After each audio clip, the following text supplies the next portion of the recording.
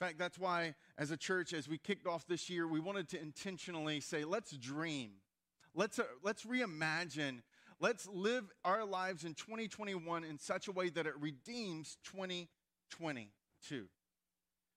And so in the process of that, we invited Bob Goff to speak to us and to kind of set the stage for a conversation I've wanted to kind of have throughout this year about us as a people, us as individuals dreaming.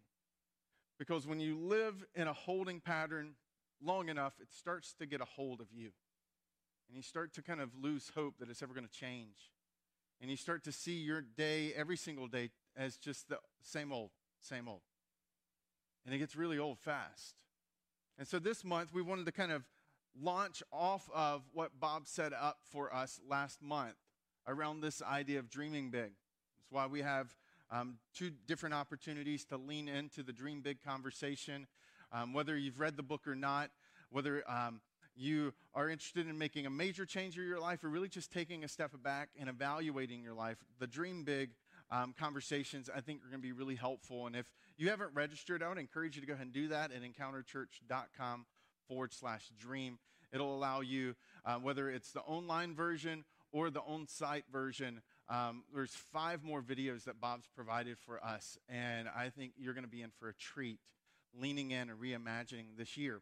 But for our Sunday conversation, I wanted to kind of set the stage this month by looking at what will it look like to come out of this season with a greater reward, with a greater kind of intention. In some ways, this season has served as a great big New Year's Day for us to take a step back and to reimagine our life.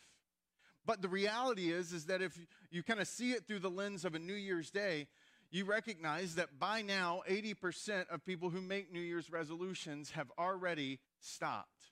They've already failed, and they've already gone back. And so how do we, as a people, move forward into this year with greater reward, knowing that there's a tendency and a barrier that tends to get in our way every single time?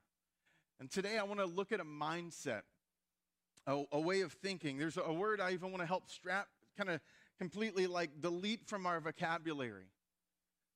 And to do that, I want to take a look at a passage, actually one of the passages that I read every single day of my life. Every day, I read this passage. And it's a passage kind of buried in a letter that was a collection of a series of letters that Paul, the apostle, wrote around 50 AD. And so while these are really incredibly old letters, they seem to be very relevant for today. The backdrop for this letter to the church in Corinth, we have two of many of the letters that corresponded back and forth. The first one of those letters is called 1 Corinthians. And in 1 Corinthians, to understand, if you've ever read it or if you ever, maybe out of this message today, you want to sit down and start to read it, to kind of give you a backdrop so that you understand it, 1 Corinthians can feel very disjointed. And the reason why is because the reason Paul writes this letter comes out of him being approached by someone who had spent time in that church after Paul had departed and moved on to his next ministry location.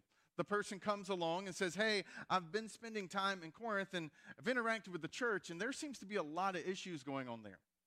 In fact, Paul identifies 11 different issues that he wants to address in the midst of 1 Corinthians, which is why when you read the letter, it feels very disjointed because you're in this section and then it quickly turns to this section and then it turns to this topic. And it's because Paul was systematically walking through the 11 different issues. But because he was hitting on so many different issues, what would happen in the midst of him touching on one issue is that Paul would give a little bit more kind of biographical backdrop in those letters than maybe you get in other passages. We get a little bit of not just what Paul thinks, but because of 1 Corinthians, we get how Paul thought. And one of the secrets, I think, to Paul's life and the impact of Paul's life beyond the Spirit of God present within him was this intentional kind of mindset that he's about to unpack for us in 1 Corinthians chapter 9. He's going to show us the better way and one of the ditches that oftentimes gets in the way for us achieving and accomplishing the dreams and the passions in our life. You have to realize that Paul had an amazing passion and dream for his life. He wanted to tell everybody in the world about Jesus. That was Paul's passion. We know that from his letter to the church in Rome, that his desire was to go wherever people had not yet heard about God's love and grace for them. And this isn't today where through a tweet or a viral TikTok video or a YouTube video or through some satellite uplink where you could communicate to everyone in the world. To do that then required lots of difficult travel, lots of hardships, and lots of challenges. And this is exactly what Paul did. And Paul was successful in his life. And it's because I believe one of the things we're about to read gives us insight to how Paul approached it. The first thing you need to know about the church in Corinth was an interesting city. It was the location for the second most famous games in the ancient world. The first famous game being the Olympics, something that potentially we could celebrate this year. But the second, which was very significant, that took place in Corinth, was the Isthmian Games. And these Isthmian Games were kind of the centerpiece and the focal point of kind of the life in Corinth every 2 years. In fact, Paul was probably there when this one of the games was playing out. And so it's why, with that backdrop, that Paul writes this letter. And between Paul's words and a pastor, distant mentor of mine named Craig Rochelle, who helped for me kind of put two words around Paul's paradigm, I think you and I can approach our lives with a different mindset that we're about to be taught through Paul. In Paul's letter, he says this, do you not know that in a race all the runners run? This is referring specifically to those games that everyone would have instantly thought of in that community. But only one gets the prize. Run in such a way as to get the prize. And he's talking about life. He's using this sports metaphor because he knows that all of them, every 2 years, their lives revolved around these games that took over the city. Because the games were a big deal. There was chariot racing, there was boxing, there was wrestling, there was running, there was equestrian, there was gymnastics, there was poetry reading. All of these things played out every 2 years in the city. And Paul knows that they know about these games. Now, Paul doesn't say run in such a way to finish your race. Right? There is this sense of sometimes when people talk about living their life, and this is in the context of living the Christian life, that it's like, well, it's just to be faithful and to finish. But Paul is using a metaphor that's not referring to finishing. He's saying, no, run this race so that you can win the prize, so that you can win. You need to understand, this is not a culture where everybody gets a trophy. This is not a culture where everyone gets a ribbon and a celebration and an award ceremony. In fact, a Greek philosopher of the day wrote, in the Olympic Games, you cannot just be beaten and then depart. But first of all, you will be disgraced, not only before the people of Athens, then he lists a whole series of towns, but before the whole world. He's saying, look, if you lose, it's not enough to walk away. You have to be disgraced and shamed throughout the entire world as you walk away. And then he says, Lord forbid, if you withdraw without sufficient reason, you will be whipped. And this whipping comes after you've been training, which involves thirst and broiling heat and swallowing handfuls of sand. He says, look, if you quit, it's even worse. Right? I mean, they had the mentality of the great theologian Ricky Bobby, right? If you're not first, you're last. This is the mindset of these people, and this is why Paul writes to them around this idea of what a greater reward life looks like. You do it in such a way as to win.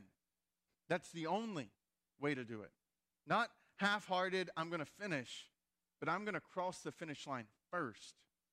This is the paradigm he's setting in the place. And so the natural question then becomes, well, how do you win?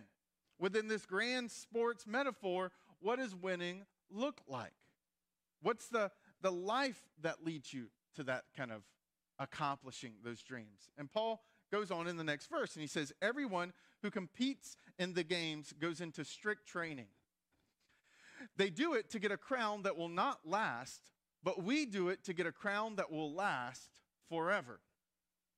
Now, the word strict training is an interesting word. It's where our word for agony comes from. This word means to contend for victory, to strain every nerve for the goal, for that objective, for that accomplishment. It's everything in your life is leveraged for that accomplishment. And one of the ways in English we would kind of translate that is the agony.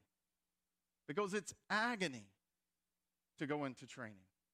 It's agony to strain for and to break through and to push through the barriers that get in the way.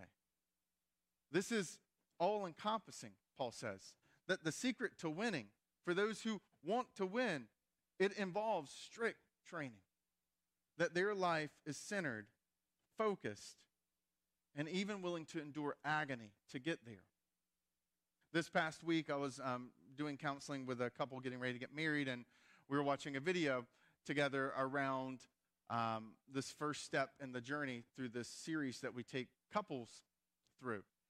And these individuals are kind of nationally known for their wedding advice and marriage counseling. And so they were telling a story about a wedding that they were at a few years ago. And they were talking about, all the kind of moments leading up to the procession. And then this adorable little ring bearer comes out. And he's walking down the aisle, and everybody's like, oh, he's cutely dressed. And he keeps going, roar. And then he'd walk a little bit more, and roar. And he'd walk a little bit more, roar. And he would do that. And people were just losing it and laughing. He did that all the way down to the bride and to the groom. And then, the ceremony goes on, and as, they recess and they leave, they go down, and when it's his turn to walk, he's taking a couple steps, roar, and taking a couple steps and roar. And so everybody, they're saying, is at the reception, and they're naturally talking about how adorable and how cute this little kid was who roared his way down the aisle. And one of the individuals that they were talking to said, oh, did you hear why he was doing it? And they're like, well, no, why? Well, it's because they had told him he was the ring bearer. And so he thought he was the ring bearer. And bears roar. So he was roaring his way down the aisle with the ring because he was the ring bearer. And this idea is a perfect example of how our beliefs shape our behaviors, of how what we believe impacts and influences how we behave. And this is what Paul's trying to get at when his strict training. He's saying, look, an athlete, the fundamental belief they have is they want to win. And so the reason they behave the way they behave is because of this fundamental driving belief that they have, that first is the only way, and that to win is the end. And so that's what they work towards. That belief impacts, complements, and shapes our behavior. That, to state it through another profound words of a theologian, the great Yoda, it's do or do not, but there is no try. So I think what Paul is leaning in towards is that there is a mindset that gets in the way of us accomplishing our dreams and us accomplishing that life that God intended us to live. And it's this idea of us trying.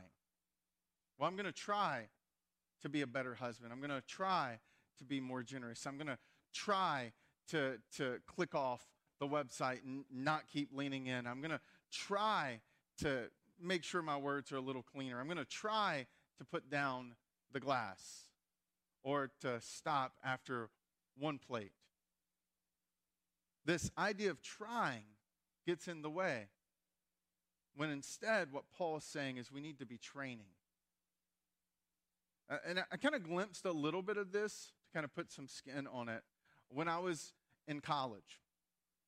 One of the things that genetically, I wasn't given a lot of genetic things to set me up, but I was given a few that helped me in school. One of them is my memory. I could read, I could listen, and I could retain, could understand pretty quickly.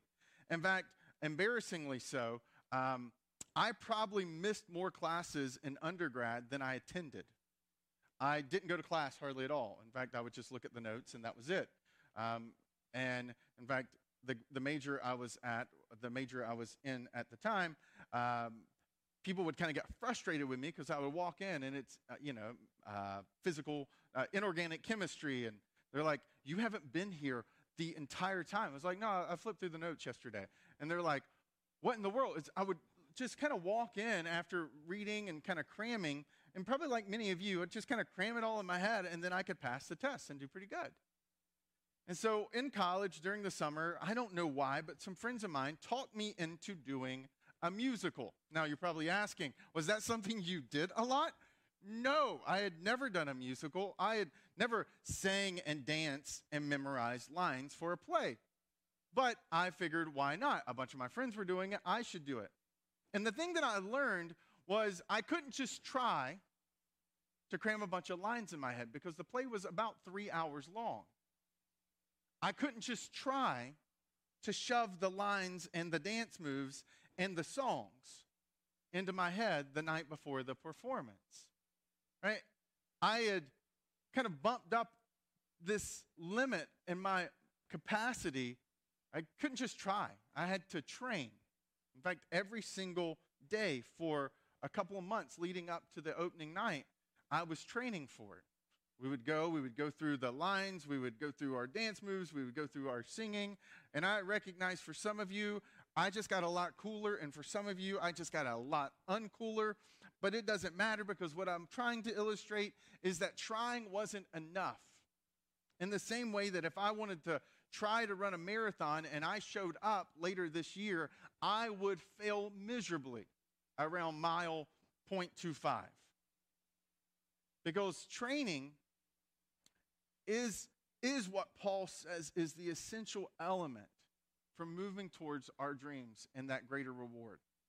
Trying is never consistent. Trying doesn't deliver consistent results, but training does. That's why eventually, after all that training, every single night like clockwork, I could sing, I could dance, I could memorize, I had my lines internalized. I didn't even think about them. I just responded in the moment. Trying is about how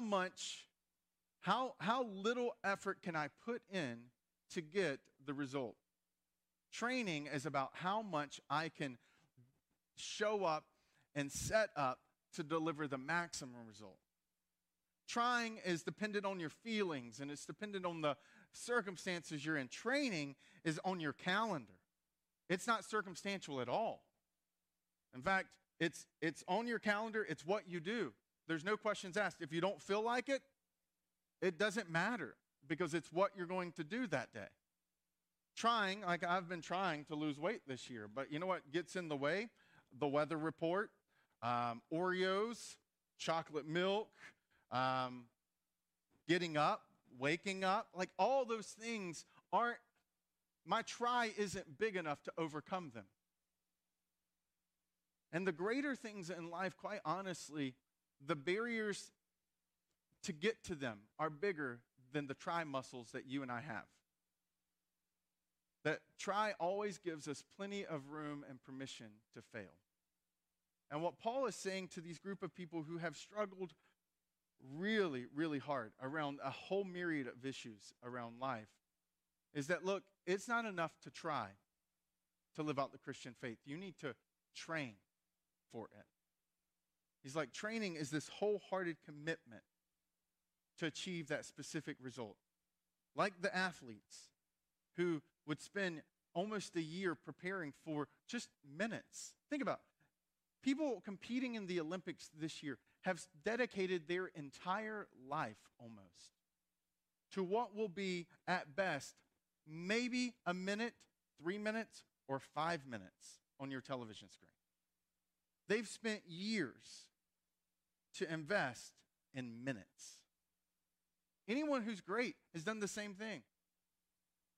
And that is because training is about that commitment and about that focus. It's not based on our feelings. It's not based on our circumstances. It's calendared. It's there. Training is about doing what you can do today so that you can do more tomorrow. Training's a different mindset. And even the word implies something different.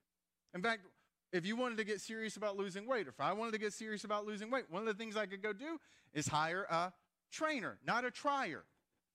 I'm a trier. What I really need is a trainer.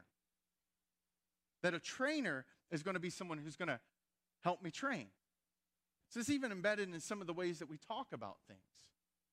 But what's fascinating to me is as Paul is unpacking this, Paul gives us one of the best glimpses to how he thinks about life. A glimpse in a passage specifically that I read every single day because of the weightiness of what I see in it. Paul says this in verse 26. He says, therefore, after all that sports metaphor, after all that unpacking, he says, therefore, I do not run like someone running aimlessly. I do not fight like a boxer beating the air. No, I strike a blow to my body and I make it my slave so that after I have preached to others, I myself will not be disqualified for the prize. Up until this point, you're like, oh, Paul, you're giving them a metaphor. And it's like, no, Paul turns and says, no, this is about me. Paul's saying, look, I don't get a free pass on this. I know that I've been writing all this to you, but you need to understand that I'm not exempt from the example Jesus laid out. I'm not exempt from not waking up daily deciding this. He says, in fact, I think like I'm an athlete, like that's who I am. That's what I'm going to do. He's like I'm not trying. I don't wake up every day to try to live out the Christian faith. I'm training. I'm becoming more like the person I already am, not hoping to become something I'm not. That's the very subtle difference that Paul's unpacking here.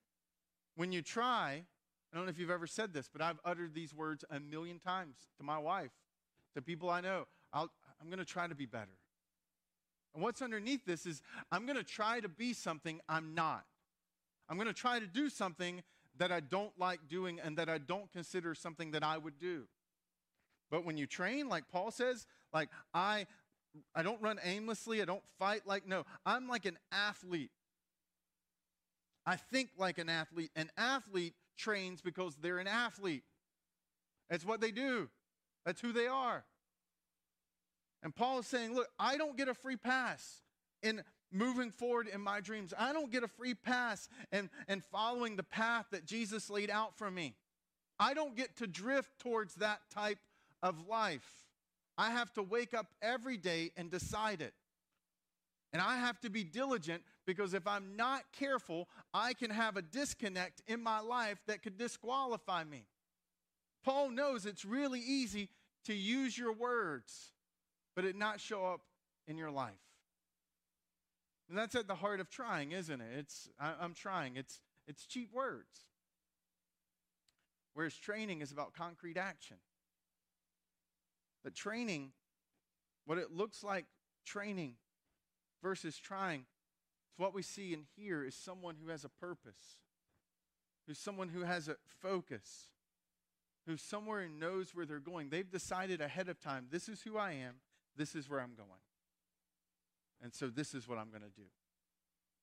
And I'm going to make sure I don't get distracted, and I'm going to make sure I don't get derailed by the other things that could get in the way. And for me, as a pastor, this is incredibly humbling because if Paul himself said he wasn't exempt, then I'm not either. In fact, this week I was devastated wouldn't be the right word, but I was really kind of dejected and kind of sort of depressed by some news that I got. You see, I became a Christian in college, and one of the things that happened as a Christian, biochem, I'm reading theoretical physics. I'm a little bit of a nerd, and so I find this individual, this speaker, who was the first individual I'd ever really read who was a Christian intellectual. I was like, man, I don't have to check my brain for my faith. There's a guy named Ravi Zacharias. I can vividly, this week I was vividly recalling driving down the road and like some of the words and, popping in a CD because back then that's what you did. And I'm popping in a CD and listening to a message and like I'm kind of going through them on my commute and how moving and how intellectually challenging and how heart emotionally stirring they were. And in some ways, he shaped my early faith right after becoming a Christian. And then last year in May, he passed away. And in the aftermath of him passing away, kind of a major publication called Christianity Today started publishing some articles with references to multiple women who've made allegations about him that had been ignored and overlooked by people around him. And as a result, to the credit of the ministry that he led after he passed away, they hired a private investigation team, a law firm, to essentially say, go into these allegations, find out if they're true. And so this past week, the ministry and the law firm released their results. And what they found in the months of research and interviews and forensics on his devices was that Ravi Zacharias, who had been this amazing, powerful orator, this man who had impacted my life deeply from a distance, had a whole secret life he was living. Hundreds of pictures of women. There was countless people that he had abused, that he had kind of manipulated, and that he had used his power to control, that he had used his ministry funds to like even support some of them around the world. It was devastating. And it came as I was reading this passage and being reminded that Paul, as I'm reading Paul's words daily, and then I'm preparing for this message for you, and listening to this guy named Craig Rochelle, who pulls out this passage, the train and the try idea, that I was like, oh my goodness, that's it. That all of us, if we're not careful, Paul's trying to give us a warning that we won't drift to this. We're not going to just coast into this kind of Christian life.